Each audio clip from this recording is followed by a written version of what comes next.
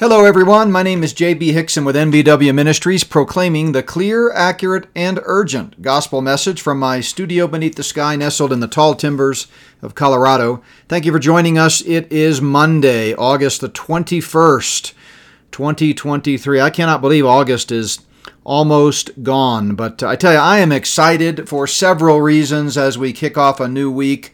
Thanks so much for listening. Thanks for your encouragement and being a part of the NBW family. I tell you, the reason I'm excited, two things. First of all, I get to go be at the Hope for Our Times conference with Tom Hughes this week.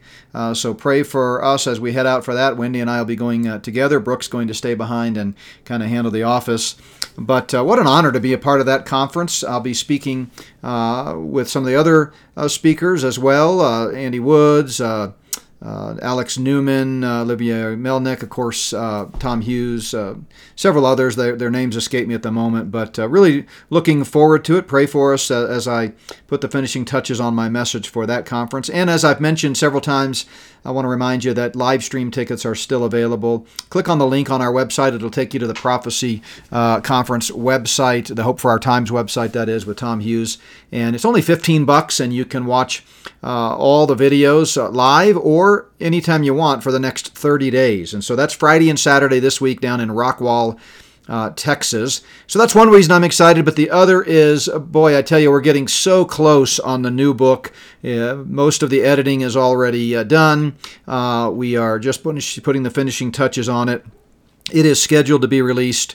We'll probably start the pre-sale mid-September, and for those who purchase it, you should have copies in your hand by the end of September, early October, and it'll be posted for sale sometime, as I said, mid-September to late September. So really looking forward to it. We will premiere it at our first conference in October, which is the Prophecy Watchers Conference in Norman, Oklahoma. Don't forget, you can go to notbyworks.org at any time and click on the Events tab and see all of our upcoming conferences. But I tell you what, folks, this book, it is going to be so important with what's going on in this world. It's all about artificial intelligence, CBDCs, hacking and tracking humanity. I've got a whole chapter on Yuval Noah Harari, just focusing, of course, on the false prophet. The title is Spirit of the False Prophet, Rise of the Global Technocracy. It's essentially the third installment, continuing the theme of my previous two books on Spirit of the Antichrist, but this time focusing on how the stage is being set for the false prophet's unique role in the coming 7-year tribulation. And we got several questions in our stack of questions for the Q&A here about artificial intelligence and other similar things. So I tell you what, can't wait for that book to get out there. You need to spread the message far and wide. So more to come on that. We'll start promoting it here in the next few days or weeks, but we're getting close. So thanks for your prayers on that. So this is our 7th episode now of Dr. Hixson Answers Your Questions. I've got 41 questions here in my stack of stuff. Many of them are just quick one-sentence answers, so don't think it's going to be an extremely long one like last time. Hopefully I can knock this out fairly quickly, but appreciate all of the questions. Great week ahead, by the way. Tuesday night, of course, is Prophecy Night. That's live streamed or in person at Plum Creek Chapel in the Denver metro area. You can learn more about that at notbyworks.org. Wednesday is World Events Update with Randy, and then Friday we will air our third installment of The Mighty Angels of Revelation with Nathan Jones. Dr. Nathan Jones from Lamb and Lion Ministries will be with us this week to finish up that series. So without further ado, let's jump in. Again, I try to answer these in date order. So the older ones are coming first. And if I don't get to yours today, don't despair. We do keep a folder of them, an email folder, and then we will get to them in a future episode. I will warn you that with the new book coming out and entering the fall travel season, life is going to get crazy. In fact, we're taking a break from our Tuesday prophecy night starting in September just because of my schedule. But we'll still do podcasts, several of them each week like we usually do. But I may not be able to keep these Q&A episodes coming at such a regular clip. I'm going to do my best because I love doing them. But anyway, be patient with us. You always are. Let's dive in. So the first question, this person says, I'm a relatively new believer, and I appreciate your insights and perspective. Okay, yeah, this was a question here about a ministry that not a ministry, but a concept that I don't really need to look into much to be able to tell right away, but it's an article about how Jews and Christians are reconciling for the final stage of redemption. And I look at just the first few paragraphs of the link that the listener sent, and I can tell these folks are not understanding the Bible properly at all. So God's program for the church and God's program for Israel are distinct. God has special purpose in all of eternity for both. Ultimately, those that are believers in Israel and those that are believers in the church, as well as those that are believers before the church age, that were Gentile believers throughout the world, will all be in the kingdom together, but functioning in different roles and serving the Lord in different ways. But there's not going to be some merging of the church and Israel. So I could say a lot more about that, but going to just try to keep it moving as best I can. All right, this next question, the person says, I've been going through your series on Calvinism, and they are just had a question about the distinction between Calvinism and Arminianism, and they make a comment that as best they understand it, it seems like both Calvinism and Arminianism come from different angles, with the result being the same, namely that you can't ever know for sure if you're a believer. That's exactly right. Again, Calvinism teaches you have to do good works consistently throughout your life and persevere until the end, and if you don't, you were never saved to begin with, so you're going to hell. Arminianism teaches that you have to do good works and persevere in them consistently throughout the rest of your life, because if you don't, you lose your salvation. God will take it back and you end up in hell. So the final destination in either scenario under either system is hell if you don't persevere in good works until the end of your life. That's not what the Bible teaches. I've talked about that extensively. Obviously, it's a hallmark, and I shouldn't say a hallmark, it's more of a passion of our ministry here at Not By Works Ministries. I've been passionate about the clarity, accuracy, and urgency of the gospel, for 35 years, and so when we started this ministry in 99, that was our core value. So lots of great resources out there that we've put together. We've got a couple of one video series on what is Calvinism and is it biblical that's available for streaming. And then, of course, my book, Getting the Gospel Wrong, deals with that. I've got another 2-part video series on Reformed theology and the nature of saving faith. But yes, this person is right in their characterization. But then they ask about the holiness group, and where does that fit in? Well, that's definitely a branch of Arminianism. It's more of a Wesleyan approach, but still they make good works the ultimate determining factor of whether you are saved or still saved. Same difference either way. Bottom line is believers, and we've got several questions here in the stack. I'll get to them in due time, so I may be jumping the gun a little bit here, but several of you have asked about this continuing discussion that we're having about the nature of grace and sin in the life of a believer, and how in the world can it possibly be the case that someone committing terrible, terrible sins could ever possibly end up in heaven. And again, I just want to clarify that our eternal destination is not based upon, our works, period. We're not saved by works. We went over that extensively a week ago at Plum Creek Chapel in my message entitled Finish Strong. Every believer ought to produce good works, ought to persevere in the faith and in behavior. They ought to serve the Lord Jesus Christ. I've given in my message a week ago at Plum Creek 30 quick biblical references that tell us the true motivation for believers, why we should follow the Lord and behave righteously. But we never have to follow the Lord and behave righteously to prove to Him or ourselves or anyone else that we are, quote, truly saved. You're, quote, truly saved if you've placed your faith in Jesus Christ, the Son of God, who died and rose again for your sins. Some people will say, well, when you get saved, don't your heart motivations change and so forth? Of course they do. The Spirit of God takes up residence. He's now convicting you of sin, and He's leading and guiding you. But the fact of the matter is, we can still quench that Spirit. If the Holy Spirit forced believers to obey, then every believer would be perfect, because the Holy Spirit is perfect. So He's not going to force people to be 70% righteous or 60% righteous or even 90% righteous. The fact is, He doesn't force anybody to behave properly. He gives us the yearnings and the desires, and if we cater to the flesh, if we cater to the Spirit, we're going to walk in the Spirit, and we're going to fulfill the fruit of the Spirit, and we're going to look like believers. That positional righteousness that we have in Christ because of imputation, the moment we placed our faith in Him, is going to manifest itself in godly behavior. But if we cater to that fleshly nature, guess what? We can look pretty bad. And so, not suggesting for a second that every dirty, rotten, filthy scoundrel sinner out there who's engaging in the worst kind of debauchery is definitely saved. We don't know. But what I can tell you unequivocally from the Word of God is that if they're not saved, it's not because of their dirty, rotten, filthy behavior. It's because they've never placed their faith in Jesus Christ. The one and only requirement for entrance into heaven is trust in Jesus Christ and Him alone for salvation. If it were true that the Spirit of God automatically forced us to behave righteous once we got saved, then every believer would be perfect. And the fact of the matter is, even those who are so prone to look at the egregious sins of others and hastily conclude they're not saved are also themselves struggling with sin. You know that in your heart. So quit judging others and declaring them, there's no way that person can be a believer. No way in the world can they do that. Did you see what they did? They can't possibly be a Christian. God would never let someone like that into heaven. Well, I'm here to tell you there are no footnotes or asterisks with grace. Grace covers all.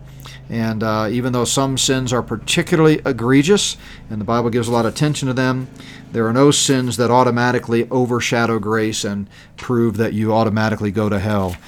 So anyway, that's I'm rambling now, but hopefully that helps that last question, and we'll come back to that briefly here in the future.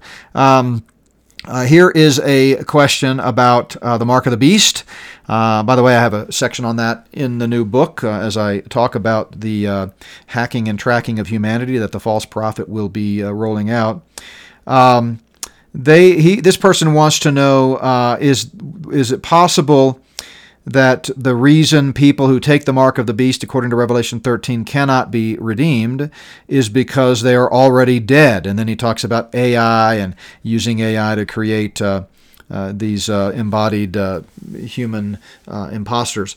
So I would love to recite the chapter that I have on artificial intelligence, one of the biggest chapters in the new book here for you, because I'm just so pleased with how it came out, and it's just so chock full of key information that is changing almost daily.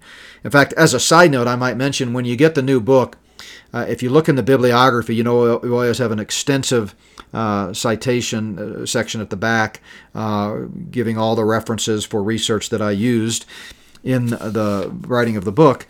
You're going to find that a huge percentage of them are from as recently as the month of August, this current month. It's like stuff is happening so fast that I have to at some point sort of draw the line and say, I got to get this book to print. I can't keep adding new information. So I've been researching and studying this in earnest for the book for the last year, since Spirit of the Antichrist Volume 2 came out. But it just seems like every day the news feeds that I subscribe to and the different newsletters that folks have introduced me to, like my friend Shane, the technologist that we have on the program.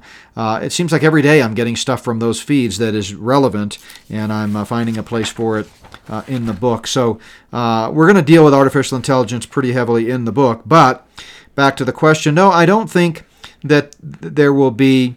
there will definitely be embodied AIs as well as Nephilim and other, versions of pseudo-human beings during the tribulation.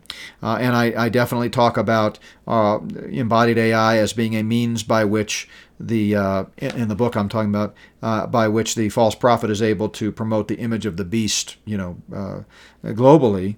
But when the Bible talks about the citizens, in the tribulation period taking the mark of the beast. I don't think he's talking about dead people there. So interesting thought, but not where I would go with that. So more on that in the future as we do interviews about AI in the book. Here's a question. My question is, why do so many pastors teach from the Psalms like there's a direct application to the church? Well, I mean, this may surprise you, but that's because there is. So the Psalms are wisdom literature like Proverbs and Ecclesiastes, and the truths that are contained within Psalms, even though they are largely in a Jewish context, unlike Proverbs, which has very little to say about the nation of Israel and the temple and the Jewish laws and so forth, nevertheless provide a lot of general wisdom, truth, and statements that are universally applicable. So they're not directly speaking of the church. The church, of course, is a mystery never mentioned in the Old Testament, but that doesn't mean that the Psalms do not provide incredible information that can be applied to everyday life at any stage, in any age of life. They are what we call wisdom literature. So it's timeless truths. Psalm 23, for example, clearly David is making analogies both as a king of Israel as well as a shepherd before he was anointed king. But the principles that are described there are very relevant to us, and so it is with all of these Psalms. I did a series on Psalms a couple of years ago at Plum Creek Chapel. So yeah, I think the Psalms are a great source of truth. And I might also mention that the Bible says all Scripture is profitable. So even though we always have to interpret it in light of its context, that's the key, and search for the original meaning, we can connect the dots of Scripture and find relevance for believers in any age. I'm teaching a series right now through Nehemiah, which of course is all about Israel and the rebuilding of the wall, and yet it has some great truths that we can apply to our lives today.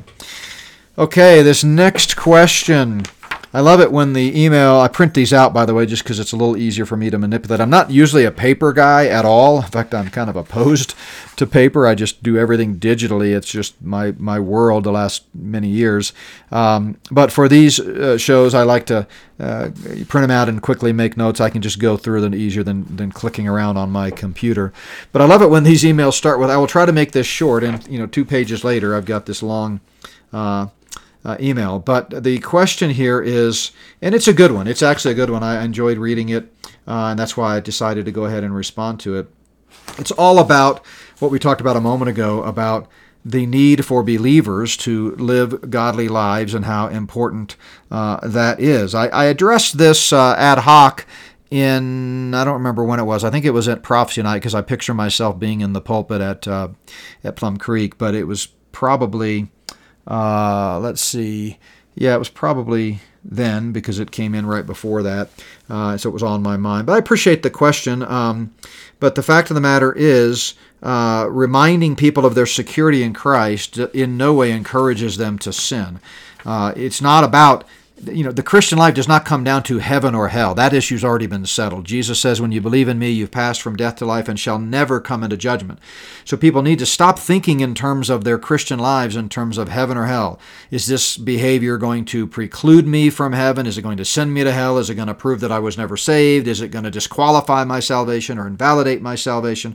Those are issues that have no place in the mind of a believer, and even discussing them. That issue is settled. What you need to think about is, does this behavior honor the Lord? Is it healthy? Is it going to, reflect well on me? Is it going to bring blessings? So forth and so on. And as I mentioned, there are 30 some odd motivations for the believer to do good works that I list in an appendix at the back of Getting the Gospel Wrong, which I recommend. If you haven't read that book, you get that book. It's available at notbyworks.org on our store. But I also briefly mentioned those and put them on the screen at a recent message in Plum Creek Chapel about the new nature. So there are many reasons why believers should take seriously the awfulness of sin, and why there are many reasons why it is a devastating thing. But the fact that, as in this case, I think this person's talking about a nephew or something who trusted Christ as a young child, but now they're living an ungodly life, and so they are questioning their salvations. But yes, Christians should absolutely walk in righteousness, but the issue here is should, not must. And many people turn that into must, and if you're not, then you're not saved, and that's where it crosses the line and obliterates grace.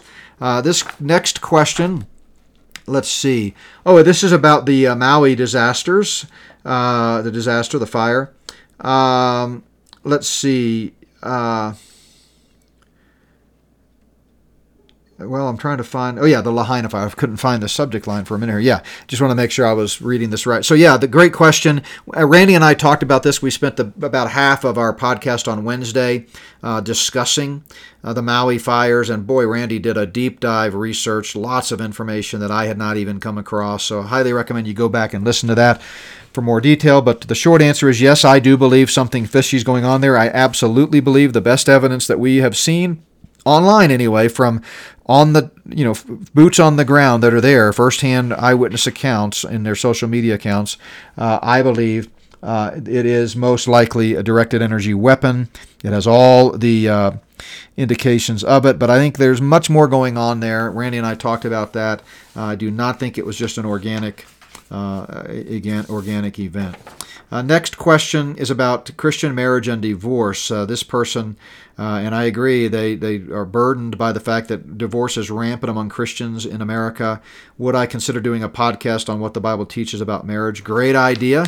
I will certainly give it some thought. On Sundays at Plum Creek, I generally do a series, and then on Tuesday nights we do prophecy, and then of course I do other podcasts on various topics. So, the bottom line is God intends for marriage to be permanent, and that's God's divine design. Sadly, we live in a fallen world where often man's reality does not coalesce with God's ideal, and so we want to be gracious. We want to recognize that there are many, many reasons where, through no fault of their own, a person finds themselves in a broken marriage, and God's grace is sufficient. I mean, it's not something that is some kind of a black mark or, something that we should judge others for. But at the same time, we don't want to wink and nod at marriage. It is a covenant before God, and it's something that, we need a better teaching on. So appreciate the suggestion. This next one is a question about a particular author that I really don't know anything about. So I'm going to have to pass on that one. I had intended to maybe do a quick search and just see if I could see a doctrinal statement or something so that I could give at least my initial thought, but I didn't get to that. So apologize. I'll put that one back in the hopper for next time. Here's an email. Again, same thing. Yeah, these are some questions about specific teachers. I might mention, it always makes me nervous when people send me emails about a specific person, and I understand they're just looking for input and advice, and it's an honor to that they value what we have to say here at Not by Works enough to get my input. But I'm certainly not the ultimate arbiter of what's heretical and what's not. I encourage folks to learn to look at the belief statements and doctrinal statements and position statements of some of these ministries and pastors and parachurch ministries, and you can tell a lot by looking just at the salvation statement. That's the first thing I do. I go straight to the doctrine of salvation. I want to know, do they understand grace? Are they teaching not by works? And if not, then I don't even need to look any further. So learn to be connoisseurs of doctrinal statements and run them through the grid of Scripture. This person said, I appreciate your podcast with Tommy Ice, and I'm wondering if you might elaborate further about the so-called Jesuit source for the pre-trib movement. Yeah, we didn't get to that with Tommy. We debunked most of the biggie false notions out there.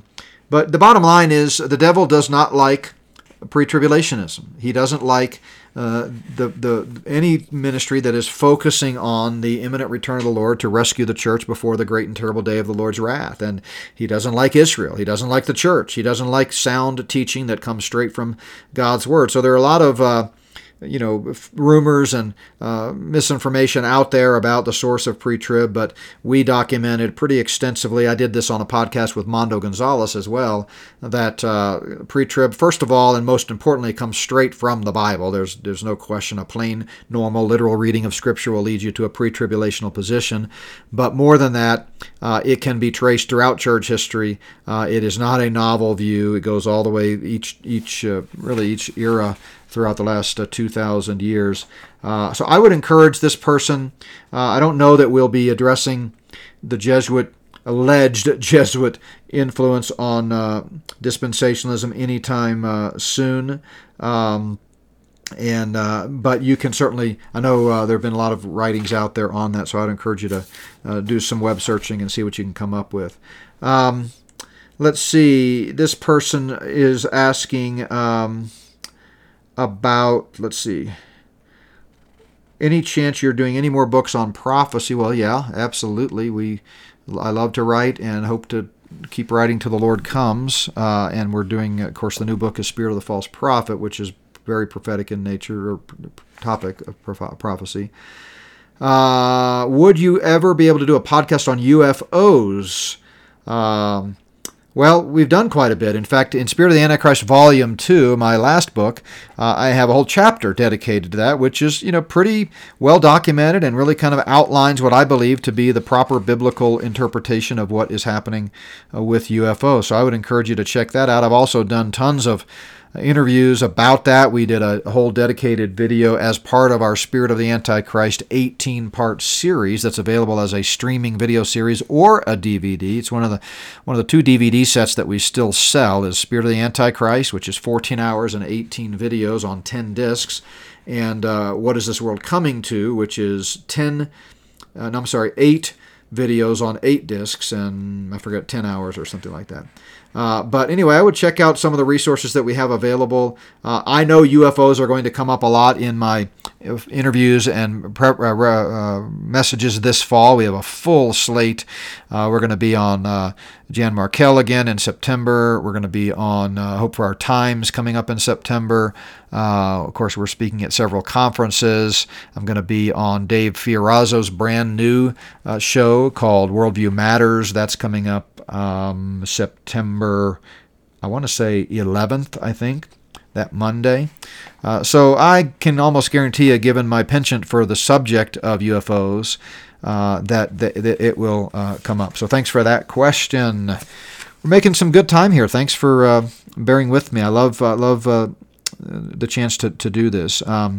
This person asks, and by the way, so many of you, when you email in, you begin with some very kind words of encouragement and just gratitude for what we're doing here. I don't read all of that on the air because I don't want to be self-serving, but I want you to know it really does encourage us when we get that. But the question on this one is, how did the Old Testament people know the prophetic verses were speaking of the coming Messiah?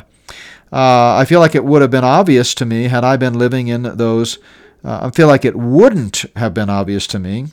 So this is a multi-part question that goes on to talk about all that's going on in this world.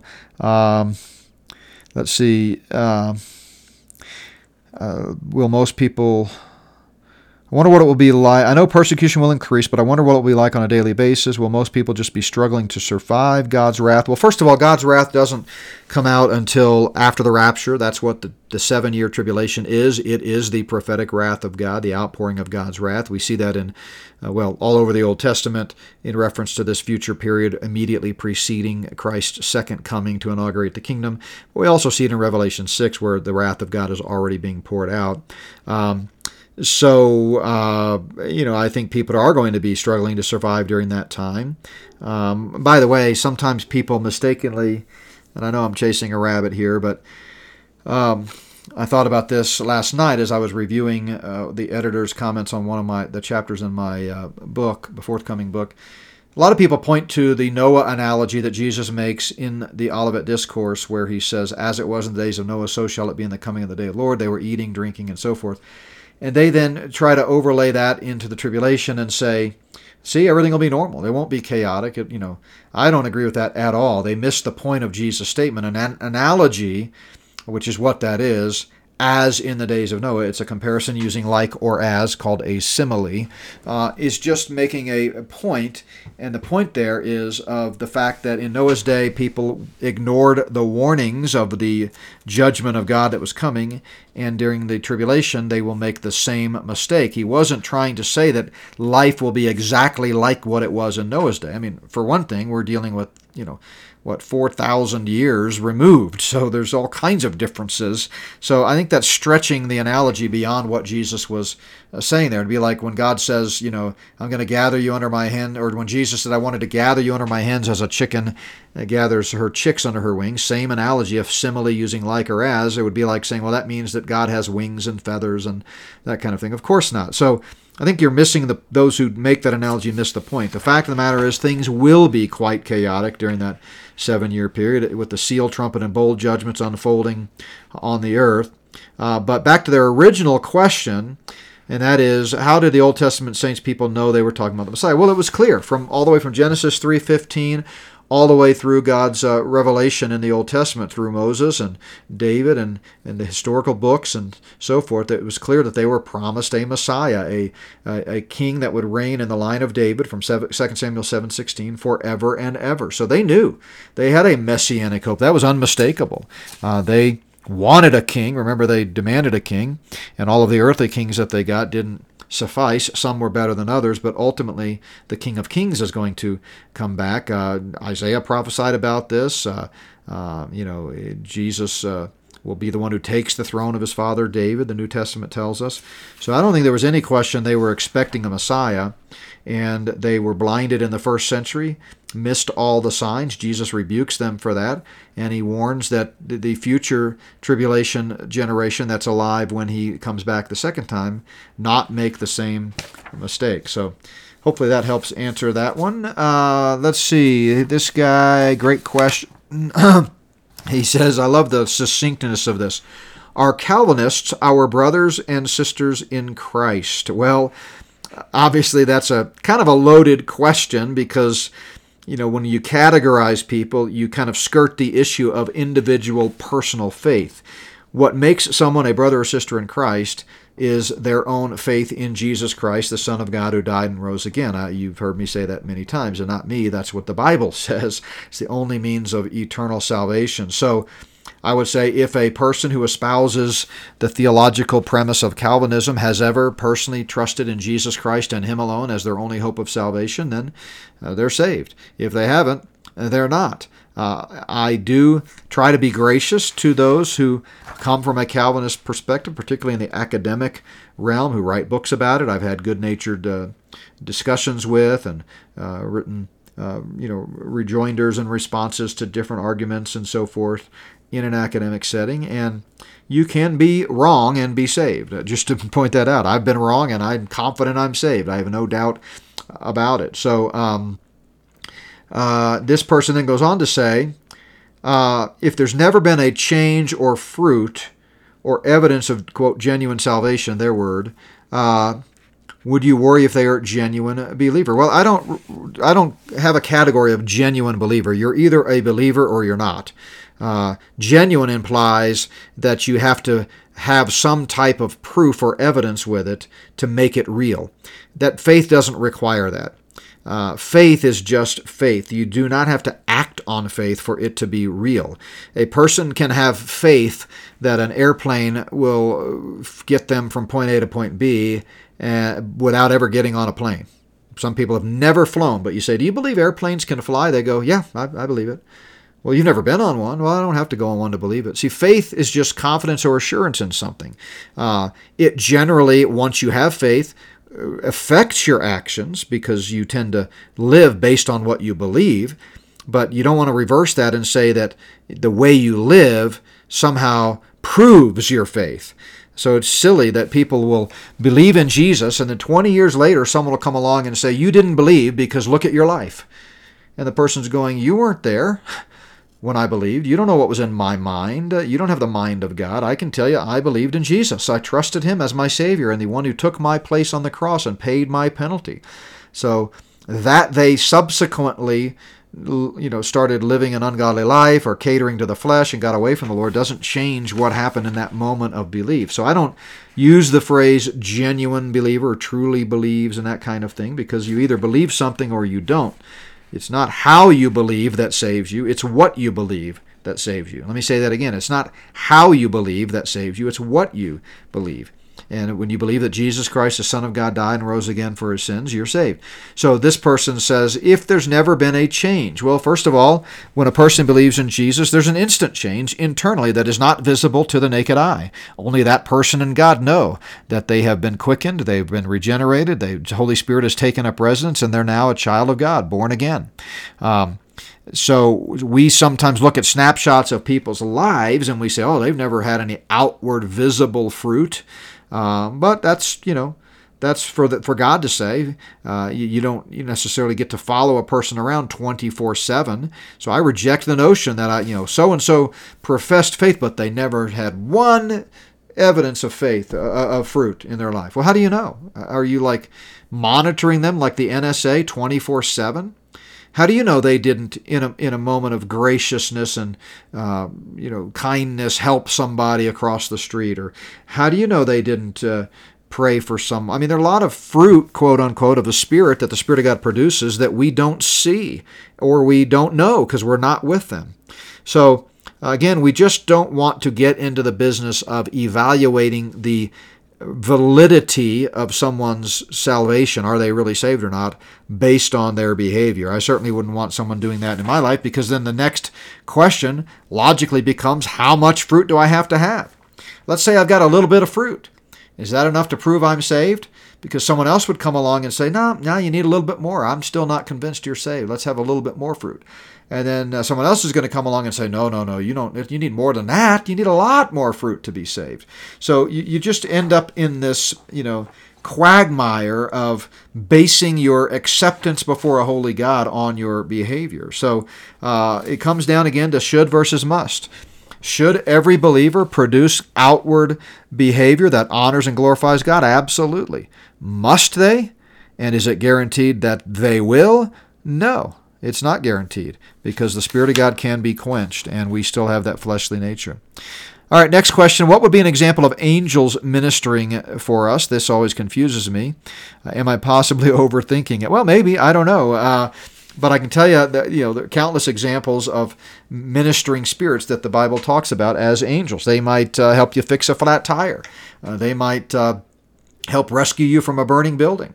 They might come along and give you just an encouraging word at just the right time. It might be a chance encounter with a stranger that you find out, or you may never know actually, is actually an angel. I yesterday at Plum Creek did a baptism of a wonderful lady, older lady, and she had shared with me ahead of time, and I relayed to the body. We had a wonderful day at Plum Creek yesterday, another packed house. We did our annual church picnic.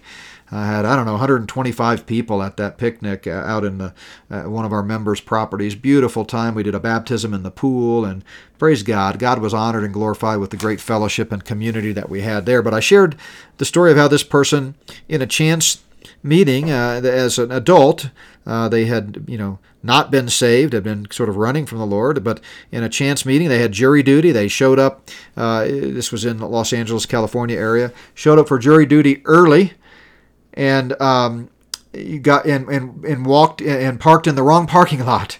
They weren't sure where to park, ended up in the wrong spot, and a parking lot attendant, a security guard, came over and said, "Hey, you're in the wrong spot. Over there is where the prospective jurors park." And it turns out that person ended up sharing the gospel with this lady, leading them to Christ. She placed her faith in Christ right there, and that was it, a chance encounter. And, who's to say that wasn't an angel? We don't know. I asked her, did you ever see him again? No. Do you know his name? Nope. Who knows? I mean, it was probably just another believer, a brother in Christ who the Spirit of God led to share the gospel with her. But it could have been an angel. We know in the book of Revelation that in the final stages of the tribulation period, God is going to send an angel, to share the gospel.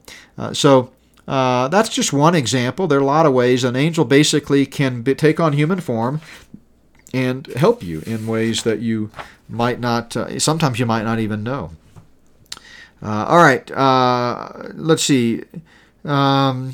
I have a nagging feeling that the writers of the New Testament expected the return of Christ in their lives. They absolutely did.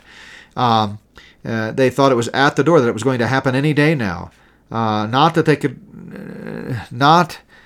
he could return someday unexpectedly, but rather they portray Christ's coming as though it was expected during their lifetimes. So based on their writings, they believed it was imminent in their lives. Okay, first of all, this person, you misdefine imminent. Imminent doesn't mean in your life. Imminent doesn't mean soon. Imminent, by textbook definition, means could happen at any time. So therefore, the first century believers and the apostles in Scripture, because the Bible teaches imminency, they expected that he could come at any time. So of course, if you think he's going to be here at any time, you are eagerly awaiting it. They didn't know for sure that he would come in their lifetime, but because he can come at any time, they rightly lived their lives with a great deal of expectancy, eagerly anticipating it, and we should too. Imminent does not mean soon. It does not mean in my lifetime. It means could happen at any time. Imminent also does not mean unexpectedly.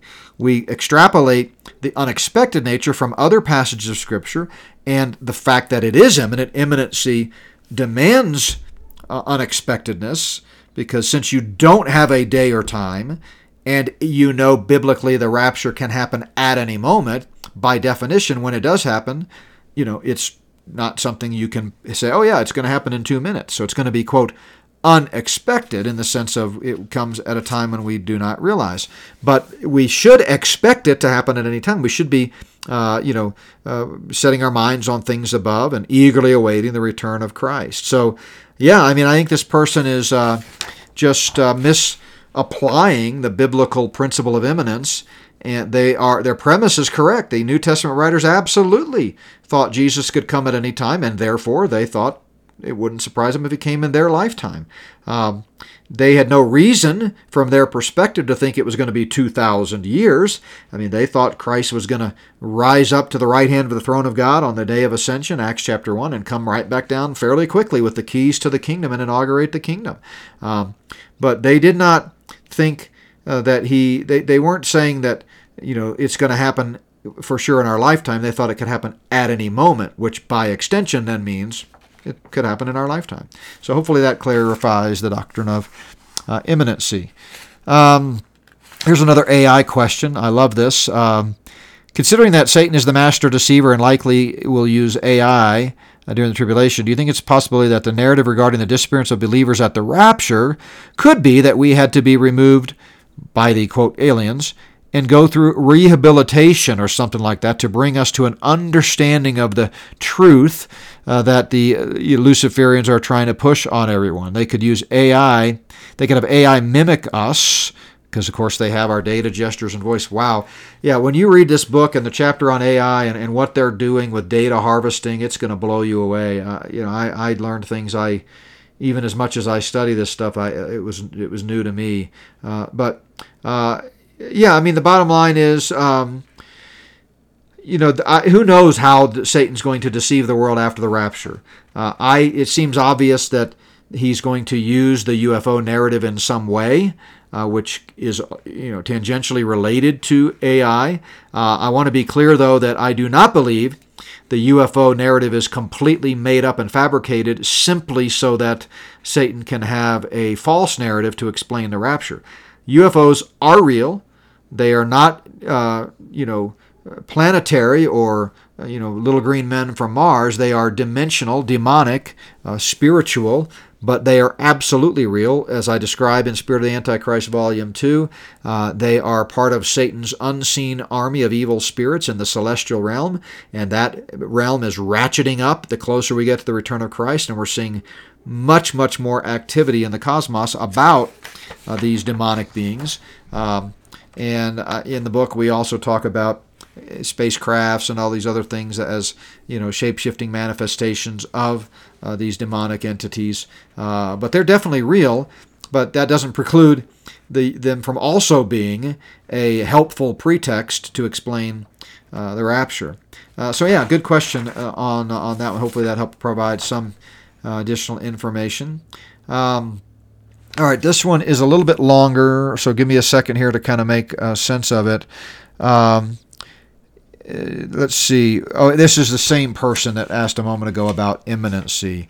Again, they did not believe that Christ was going to come soon. We use soon coming as a metaphor, at least I do, for imminent. I don't know if Christ is going to come in my lifetime. The best I can say is make an educated guess by following the instructions of Jesus to look at the signs of the times. So it starts with a study of the Bible and what life is going to be like in the tribulation. When we see those types of things ratcheting up and manifesting themselves in ways like never before, any reasonable person will conclude that we're getting closer to the tribulation. If we're getting closer to the tribulation, by definition, that means we must be even closer to the rapture because it happens before the tribulation. So the best we can do is speculate that, yeah, I think the rapture is going to probably happen in my lifetime, and I've said recently that even very soon. But that's not a biblical doctrine, and we're not citing chapter and verse. From a theological perspective, the rapture might not happen for 100 years.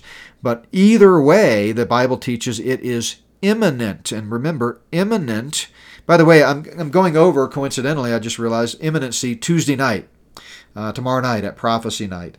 So that's the whole point of tomorrow's session. We're continuing our discussion about the rapture and the second coming, but I'm going to prove the doctrine of imminency tomorrow. So that just means it could happen at any time. So I don't buy the premise that the apostles were, quote, misled in their expectations of the soon coming of Christ. They weren't misled. They believed that Christ could come back at any moment. They lived out their days and went the way of all flesh, and it didn't happen. So did the next generation and the next one. We might as well. My grandfather believed in imminency of the rapture. He died. He never saw the rapture. But it doesn't mean it wasn't imminent. Imminency just means at any moment. At any moment. All right, next question is about Revelation chapter 20. Let me pull this up here. Revelation 20 reads as follows. And I saw, this is verse 4, and I saw thrones, and they sat on them, and judgment was committed to them. And then I saw the souls of those who had been beheaded for their witness to Jesus and the word of God, who had not worshipped the beast or his image, and had not received his mark on their foreheads or their hands. And they lived and reigned with Christ for 1,000 years. But the rest of the dead did not live again until the 1,000 years were finished. This is the first resurrection. Blessed and holy is he who has part in the first resurrection. Over such the second death has no meaning. So John is looking here. He sees a new sign in heaven, and he talks about the first and second resurrections. The rest of the dead refers to the wicked who are believers that will be resurrected at the great white throne at the end of the millennium. So you've got two resurrections, a first and a second, the first for believers, the second for unbelievers. He's not calling this the first resurrection ever of believers because the Bible has already plainly talked about resurrections. But in the context of the final resting place of the redeemed, you've got a resurrection of the redeemed and a resurrection of the unbelievers. So hopefully that helps answer that question. Here we go. Another question here about technology during the millennium. Love it. That's what our next book is all about. Let me call up this reference from Zechariah 14. It shall come to pass that everyone who is left of all nations which come against Jerusalem shall go up from year to year to worship the King. This is talking about during the tribulation period when all nations will come up and worship the Lord. It shall be that whichever of the families of the earth do not come up to Jerusalem to worship the King, the Lord of hosts, on them there will be no rain. So the question is, will cars, aircraft exist to get there? So how will people be able to do this, in other words? Will good AI also be around, like satellite navigation systems, is this going to continue in the eternal state? No, it won't continue in the eternal state, because in the eternal state you don't have time, and you don't have the satellites orbiting the Earth that would be needed for GPS and so forth. So that one's easy. But as far as aircraft and cars, I tell you what, there's going to be so much devastation after the 7 years that it will take a while. But absolutely, we will have technology that is untainted by the evils of the Luciferians during that 1,000-year millennial phase of the kingdom, and it will be used for good. Let's see, another question. This one's for Nathan Jones if we do another interview, so I might try to remember this, but let me see if I can answer it. I purchased his book. In page 20 it says, "Fallen angels in the pre-flood age possessed men and sired a race of super giants known as Nephilim." Yeah, we mentioned this, I think, in one of our previous ones. He does not hold the same view that I and others do about the fallen angels of Genesis 6. I do not believe that they simply indwelt human beings. I think they took on human form, as we know angels can do. So I just see it as a difference of opinion there. But this person's question is, would their offspring still be humans? Yeah, they would in that case, and they're not. And so that's the problem, because if they were human, they would have all died in the flood, and the Bible says they were around after the flood as well. So I would just encourage you to reach out to Nathan directly on that one. He's certainly a great Bible teacher, and he can explain his view better than I can. Another question here about the evil world in reference to the Witch of Endor and Samuel and Saul. In verse 19 of 1 Samuel chapter 28, Samuel tells Saul that Saul would be with Samuel in death. Samuel died as a righteous judge, whereas King Saul died an unrighteous rebel against the Lord. So why would they be together in death? Well, because Saul was a believer. So there's another example in Scripture of how you don't have to finish strong to get to heaven. God doesn't say you better live a godly life right up until you take your last breath, or otherwise you're going to hell. Saul did not finish strong. He died out of fellowship with the Lord, but he's in heaven today. With regard to the rapture, next question. What happens with unsaved people's children? Well, that's kind of a vague question. First of all, anyone's personal salvation has nothing to do with their parents. Again, salvation is personal faith. Every human being on earth has to personally place his or her faith in Jesus Christ and Him alone for salvation. If you're speaking of young children who don't have the intellectual capacity to understand the gospel, then I believe they're covered by God's grace. God's not going to require you to do something that you're mentally incapable of doing. So a 6-month-old baby doesn't have to express faith in Christ, but at whatever point each individual reaches the cognitive state where they can know and understand the Bible. Remember, the Bible says faith comes by hearing, and hearing by the Word of God. So you have to hear and understand the essence of the gospel, that Christ died for our sins and rose from the dead. You have to hear and understand that you are a sinner and you need a Savior, that Jesus is that Savior, and you have to trust in Him and Him alone as the only one who can save you. When you reach the point where you're able to do that, then you are now accountable. So unsaved people's children at the rapture, if those children are saved or of a young enough age where they cannot comprehend the gospel, they would be raptured. Aborted babies, same thing, they will be raptured. Dead children of unsaved people. Again, if they died prior to reaching a stage in their mental development where they could comprehend the gospel and believe it, then they will be resurrected. The dead in Christ will rise first. They're saved. If they died as children and were capable of believing the gospel but never did, then they will not be resurrected at the rapture because they're in hell today. So hopefully that clarifies that. Is there any indication, based on my research of alien abductions, that this could be happening to believers, or is it only unbelievers? That's a great question. I think theologically, if I put my theological hat on, we know that demons cannot indwell believers. Whether they can physically assault them, I think they can.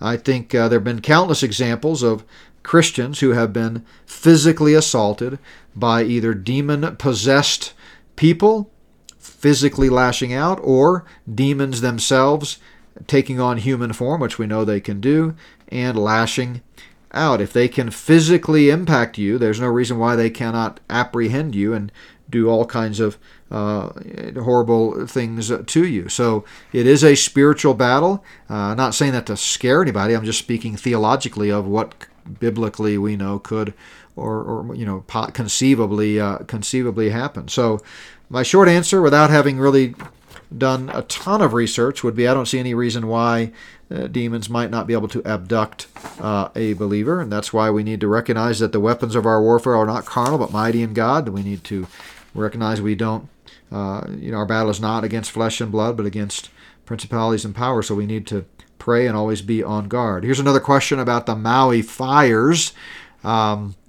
These seem very suspicious.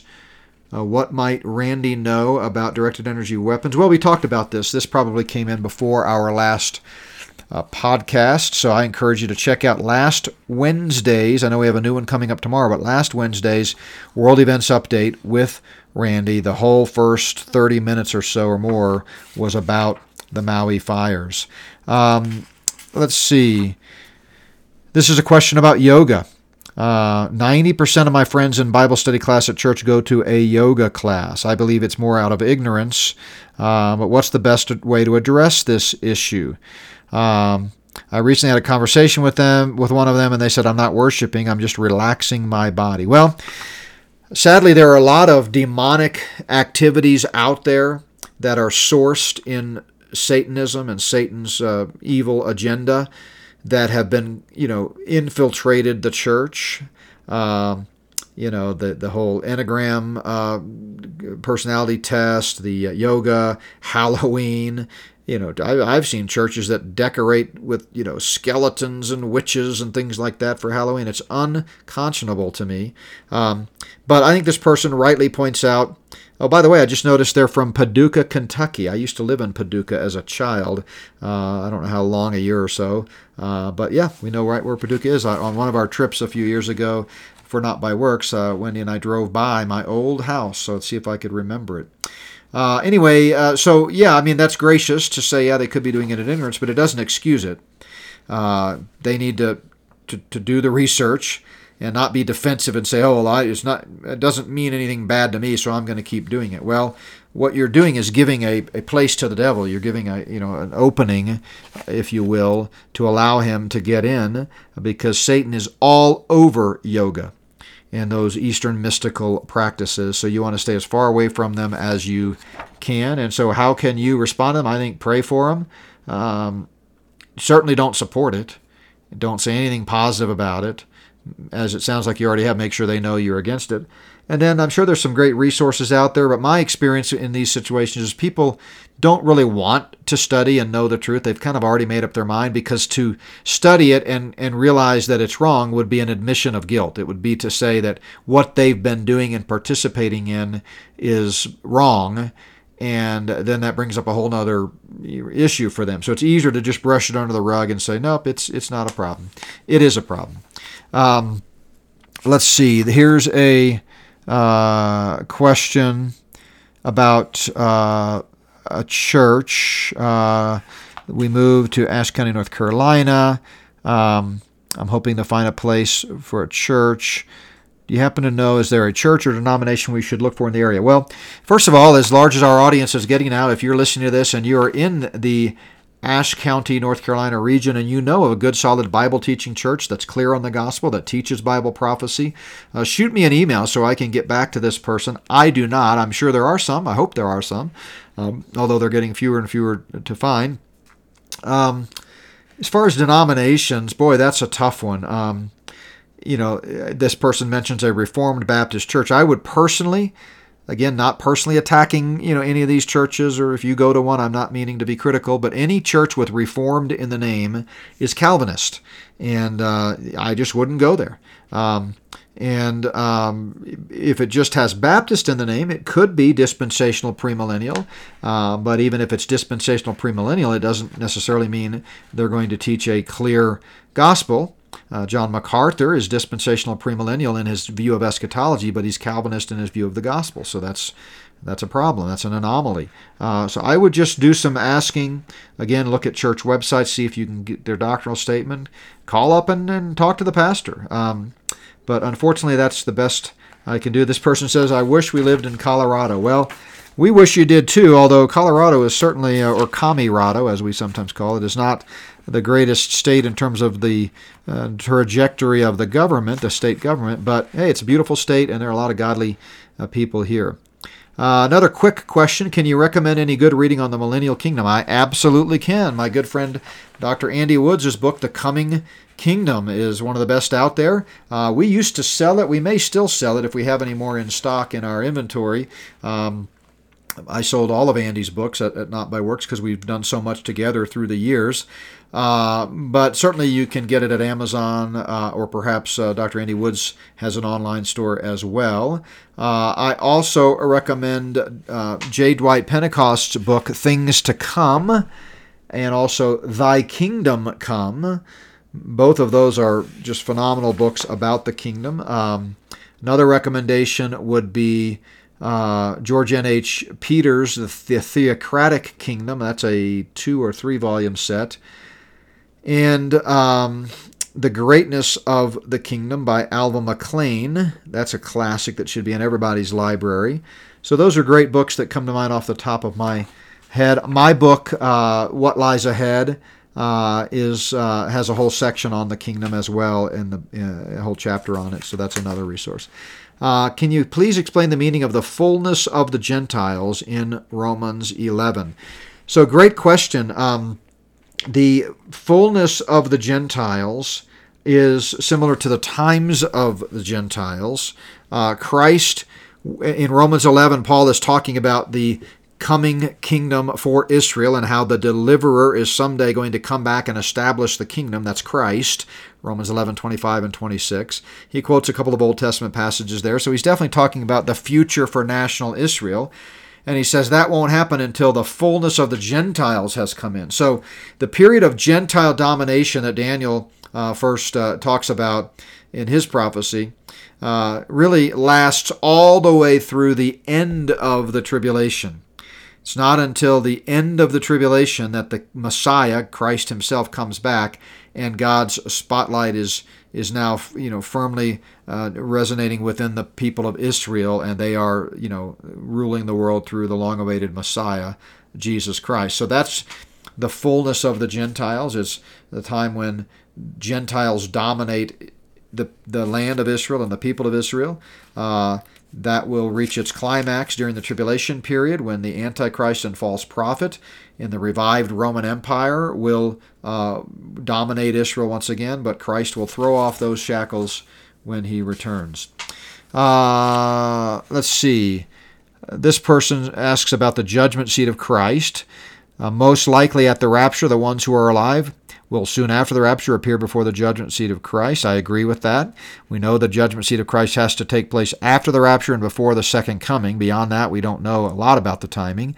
But many of the rewards that church age believers receive at the judgment seat of Christ, and it's a little bit of a misnomer to call it a judgment. That's a term that was common in the first century Greco-Roman world, a bema seat that the local magistrates would sit on in Roman cities in the town square to pass judgment and issue rulings on different civil disputes and so forth. So Paul uses that to refer to this period of time in the future when we will all appear before the Lord Jesus to be rewarded for the acts of faithfulness that we've done during our earthly Christian life. But there will not be any punishment or punitive damages doled out. It'll just be reward or loss of reward.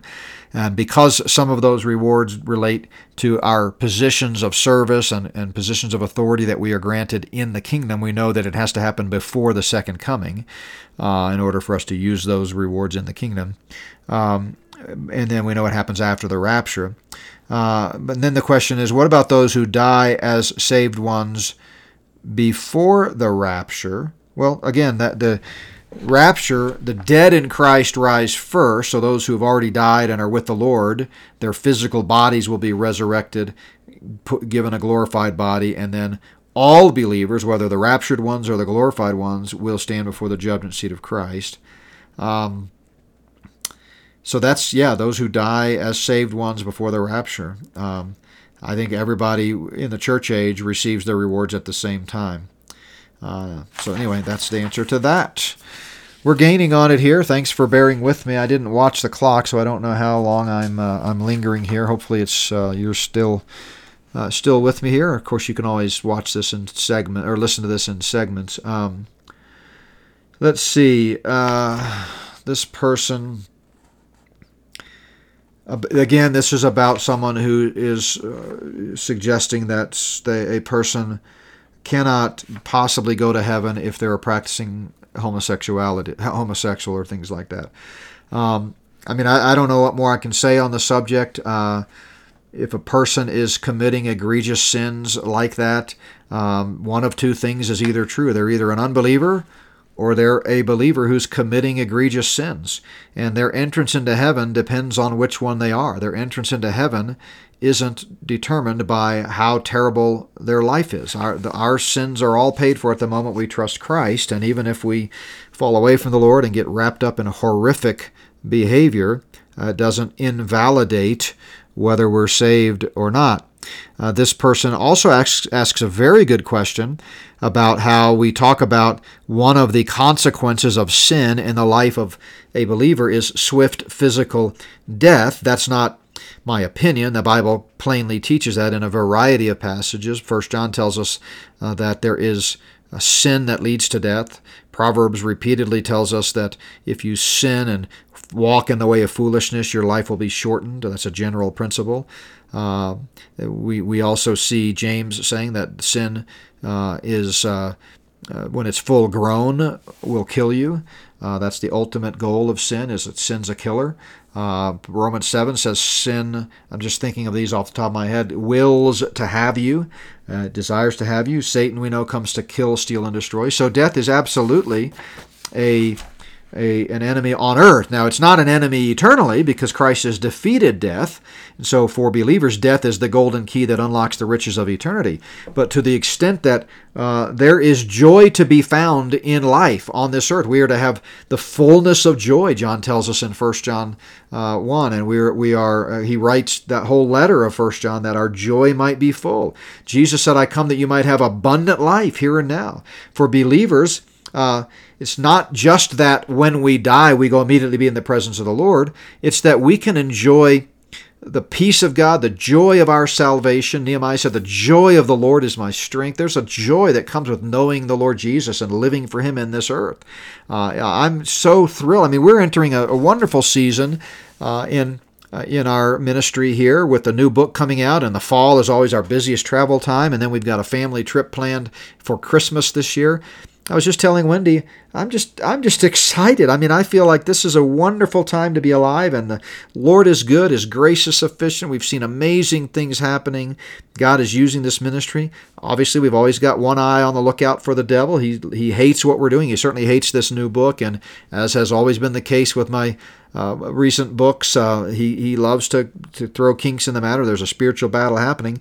But I'm genuinely enthused and encouraged about life. And so, in that sense, I don't want to do anything that would unnecessarily hasten my demise.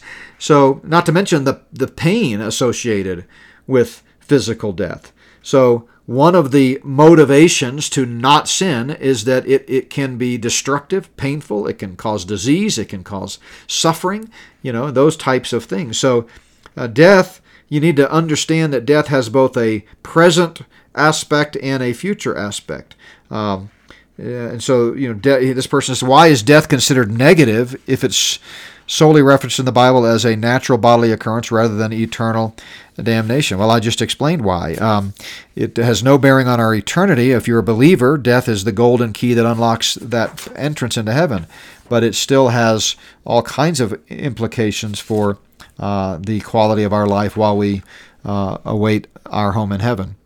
Who is in the first resurrection mentioned in Revelation 20? Same question as we got before. Again, that's believers there at the end of the millennium. Let me just make sure I'm remembering that right. So, yes, this is at the end. They lived and reigned with Christ for 1,000 years. And the rest of the dead did not live again until the 1,000 years were finished. So, the first resurrection is the resurrection at the second coming. I'm sorry, I think I misspoke earlier. I'm going fast here, but something reminded me as I was reading the question a second time that I misspoke. So Daniel 12, Isaiah 26, several passages speak of the resurrection of Old Testament saints at the second coming. And this is Christ's 1,000-year reign in Revelation 20, verse 4. We reign with Christ 1,000 years. Of course, we've already experienced our resurrection as a special blessing of the church age at the rapture. But the second resurrection is the resurrection of all unredeemed of all ages. And then the second question here for this person, if Jesus is coming like a thief in the night for unbelievers, won't anyone during the tribulation have a sense of when the 7 years is finished? Yeah, so this, I think what they're getting at is there are warning passages to believers during the tribulation period, and especially national warnings to Israel to be on guard. The whole readiness passages in the Olivet Discourse, like the householder, and if he knew what time the thief was coming, would have been prepared, and the 10 virgins and those types of things, even the analogy of Noah. And so I think what this person is getting at is, why will it be so hard for them to see when he's coming, since the Bible clearly predicts he's coming back 7 years after the tribulation starts? Well, the fact of the matter is, that's where deception comes in. They will be so deceived, they're not going to be looking at their calendars and counting the days. Secondly, even if they did, no one will know precisely when the clock starts ticking on that 7-year period, because the signing of the treaty is not going to necessarily happen live on TV. They may be some ceremonial announcement, but according to Daniel 9:27, it starts when that covenant is confirmed, and whether that precise second or moment on a clock is known universally throughout the world remains to be seen. So I think there's plenty of reasons why people need, during the tribulation period, which again won't be the church, but need to be on guard and be looking. They're certainly not going to be thinking in terms of, well, we've got 3.5 more years. They're going to be fighting for their lives. Here's another question. This one's about A.W. Tozer, and they correctly say, it sounds like he's saying that to be saved, you got to make Jesus Lord and Savior, and if you stop making him the Lord of your life, then you were never saved. Yeah, that's exactly what Tozer believes, and I understand that his books have really been profound. He wrote really well and had a lot of little nice bumper sticker quotes. I've quoted some of them positively myself, but on careful examination, he's got a lot of troubling quotes as well. Let me see if I can get my hands on one very quickly here. The beauty of technology, I can search my files here, and I know I've got one with Tozer in the name. Yeah, look at that, Tozer quotes. Here's one, just to give you an example. A.W. Tozer says, in the Bible, the offer of pardon on the part of God is conditioned upon intention to reform on the part of man. There can be no spiritual regeneration till there has been a moral reformation. I mean, I'm sorry, but that is blatant works-based salvation. You've got to reform yourself. God's offer of eternal life is conditioned upon your ability to morally reform yourself. Here's one. This one's even more stunning. This is an A.W. Tozer quote. Fundamental Christianity in our times is deeply influenced by that ancient enemy of righteousness. The creed of this enemy is easily stated. We are saved by faith alone. Works have no place in salvation. Okay? He thinks that is a creed of Satan. Well, then, guilty as charged. It's not a creed of Satan. It's a creed of God's word. We are saved by faith alone. Works have no place in salvation. Not by works of righteousness, which we've done, but according to his mercy, he saved us. Let's see, he goes on to say, again, in a critical manner, that as long as we believe rightly, it doesn't matter what we do. Well, that's true in terms of eternal salvation. It definitely matters what you do in terms of other practicalities, and sin is awful, as we've just talked about. But he goes on to say, again, citing this in disagreement, quote, "The question of sin is settled by the cross. Conduct is outside the circle of faith and cannot come between the believer and God." He disagrees with that. Anyway, Tozer, I believe, got the gospel wrong. I don't cite him in sermons and things like that. If he does, if I do want to cite one of his accurate statements, I usually will just say "someone said" or "it's been said," because he's so wrong in his understanding of how a person can have eternal life that I don't want to unintentionally lead weak believers into thinking, "Oh, this guy's great," because he will definitely lead you down the wrong path in his teachings, with all due respect. And I know his books are well received, but you need to think with a critical eye. Let's see. This is a question about when God wipes away our tears after, in eternity. Does he wipe away our memory of the ones who were tossed into the lake of fire? Does Psalm 9:6 answer this? No, Psalm 9:6 definitely does not deal with that. Let me call it up. Psalm 9 is a Davidic psalm, and he says in verse 6, "O enemy, destructions are finished forever, and you have destroyed cities, even their memory has perished." Not talking about their personal memory, but memory of them, that that they're gone and God's done away with them. I think that theologically what we can say is that we know heaven is a place of eternal bliss, joy, and we won't have any negative experiences in heaven. There will be regret at the judgment seat for a moment prior to entering heaven, as we wish we had done more for the Lord and earned more rewards, but there won't be regret in heaven. So therefore, even though we might today mourn the loss of a loved one who we know was not saved, I don't think we will be doing that in heaven. This is a great question. And it was kind of hard to tell where they were going with it, so I'm just going to make an assumption that they were basically agreeing with the grace position that I have espoused and lately in some discussions. But they said, how does the thief and the cross fit into your theology? He's a great example of someone who didn't produce any good works. Now, the reason I don't usually make that, as a compelling argument is because Calvinists and those who think you have to do good works to prove you're saved, they always just say, well, if he had had time, he would have. But the only reason he didn't is because he didn't have time. He died moments after expressing faith in Christ. But it is, to me, a valid point that, if producing good works is required to prove that you're saved, then how do you deal with the thief on the cross? And I told you how they would deal with it in their argument. But then it just sort of, whenever you make works determinative in regard to our eternal salvation, you just end up with this never-ending cycle of subpoints and asterisks. And so your argument goes something like this.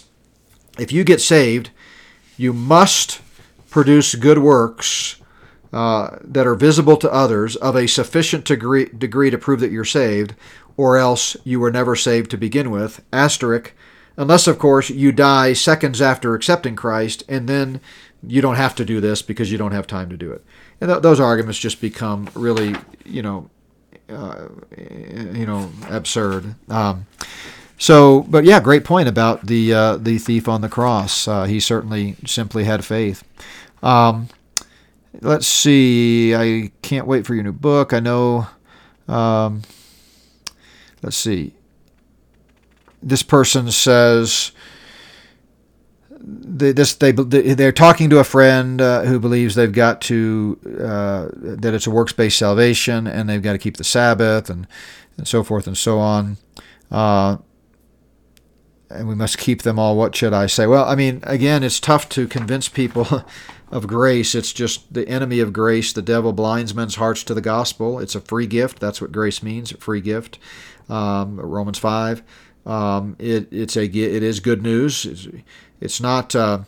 If you make the gospel out to be a contract between you and God, where you have to promise to be good and perform well enough to prove something, then that's not good news. That's bad information. Good news is good news, that it's free. So I don't know. I think I would pray for this person, continue to use the Word of God as the sword, and not in a combative way, but just let the Spirit of God work through the Word of God by quoting Scriptures and pray for them. Let's see. Oh, this is a question about eternal punishment in hell. I mentioned this in a prophecy night recently.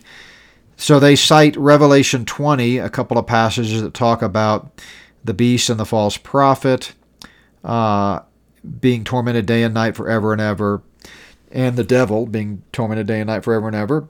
But then they cite Revelation 20:15 and say, it just says, if you're not found in the book of life, you're cast into the lake of fire, and it doesn't mention forever and ever. I see no reference to their being tormented everlasting. Well, not there, but it's 5 verses apart. It goes without saying, if it's the same lake of fire, that the same punishment results. But regardless, we could easily go to Matthew 25 and Jesus' parable of the sheep and the goats, where clearly unbelievers, Jesus says, depart from me into the everlasting fire prepared for the devil and his angels. So they all end up in the same place, is the bottom line. So I would go to Matthew 25,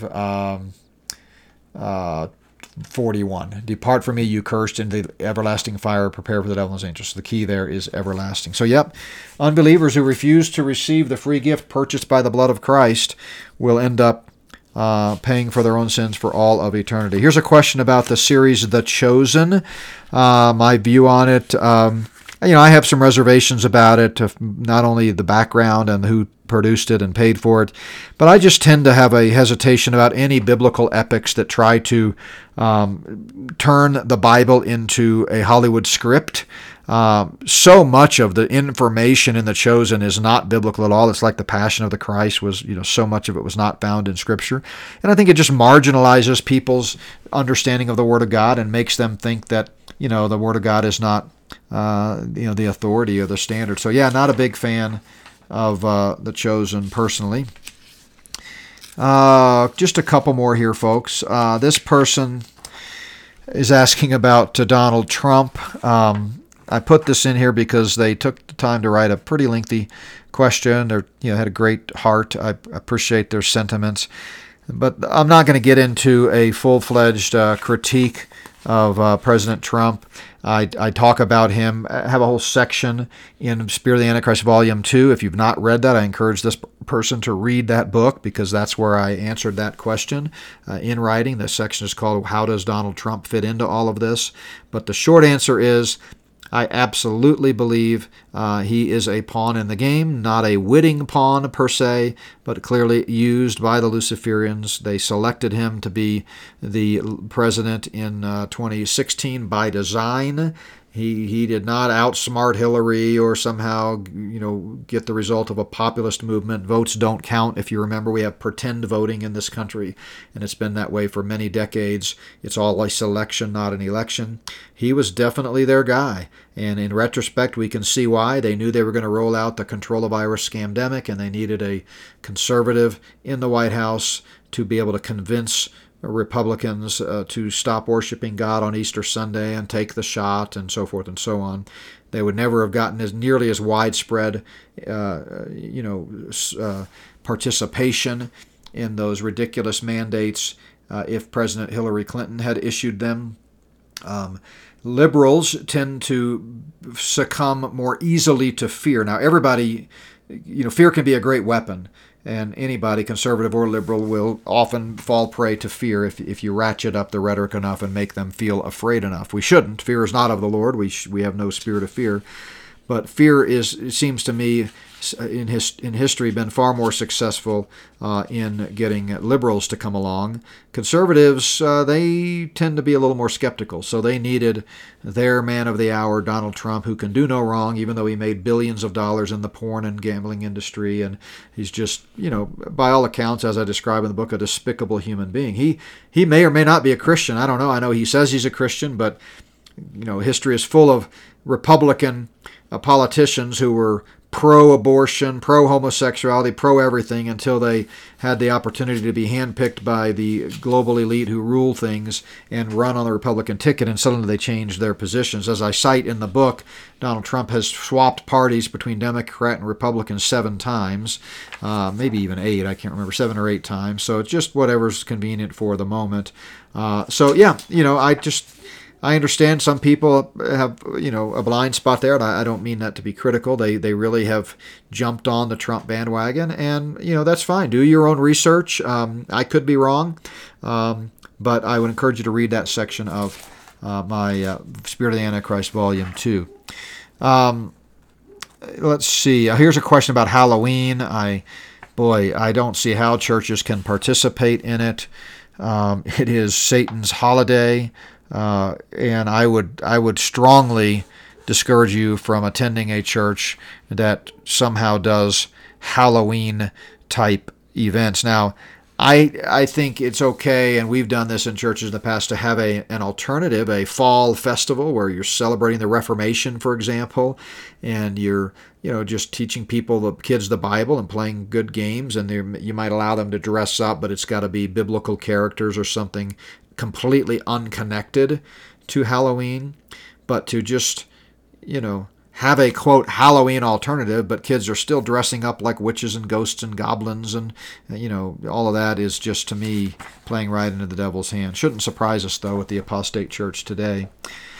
Okay, we got 3 more here, so we're wrapping up. Here is a person who is asking about, let me see if I can get to the bottom line. Oh yeah, same thing. A Halloween alternative. That's why I put those together there. So just, see my previous answer there about Halloween. Great heartfelt question here. How should we prepare if we live in an apartment? Can't afford generators, have some food and beans and canned goods, but what do I do next? Well, again, you can only do what you can do, and ultimately that's where faith comes in. You've got to, no matter what we do, no matter what level of preparedness we are able to achieve, we have to trust God. The horse is prepared for battle, but deliverance is of the Lord. So it's a both and. So I wouldn't panic. I wouldn't get overwhelmed. I would download our preparedness document from notbyworks.org under the resources tab. You'll see it right there. You click the button, it downloads a PDF to your computer or device. If you have trouble, reach out to us. We'll get it to you. And then I would just start checking things off the list. Do the next thing. You can't do it all, but there are some things that you can do. And then the Lord, He's in charge. He's going to honor your heart. If you sit back and do nothing and stick your head in the sand, that's when I think you've got a problem. But in this case, it seems like your heart is earnestly desiring to follow the admonition of Proverbs 22:3. You see trouble coming and you want to prepare for it. Last question is, do we see the nations assembled in Ukraine against Russia as an illustration of the Gog and Magog confederacy of Ezekiel 38 and 39? Or is it a better illustration of the 10 toes of Daniel 2? I think what's going on over there right now clearly involves the nations that are outlined in Scripture as being a part of the Ezekiel 38 and 39 battle, the Battle of Gog and Magog, as it's called. That's Turkey, Syria, Iran, Persia, Libya, obviously Russia, the mothership, if you will. I think it's clearly those nations are involved in it. Is it going to lead to the Battle of Armageddon? Possibly. The Battle of Gog and Magog. I'm tired. The Battle of Gog and Magog? Possibly. But in my view, the rapture happens before that, so I don't look for it to happen to be rolled out before the rapture. But it certainly seems to be a stage setting. The 10-nation confederacy is another matter altogether. That is...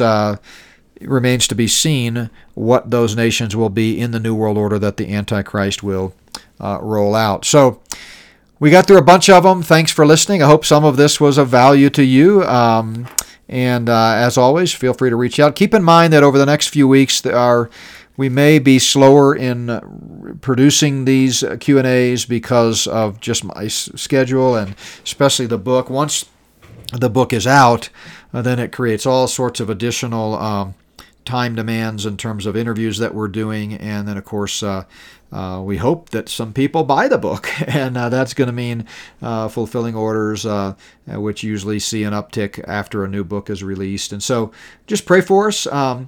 We do want to make these available to as many people as possible. So as always, if you want to buy in bulk, you can reach out to us after it comes out, and we'll give you a discount on that. Anyway, looking forward to a great week ahead. I won't rehash the schedule again. I mentioned it before. But as always, if we can ever help, feel free to reach out. I want to close out. I think we've talked about it on and off throughout the Q&A today. But just remember, if you don't know the Lord, today is a day of salvation. Jesus said, "Verily, verily, I say unto you, whoever believes in me has everlasting life."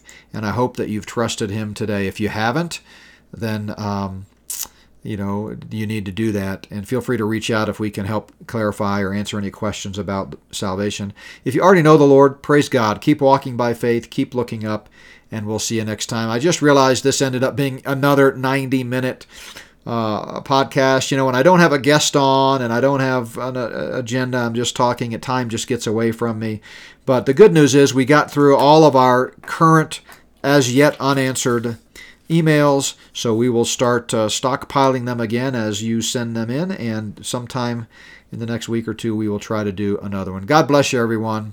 Have a great week.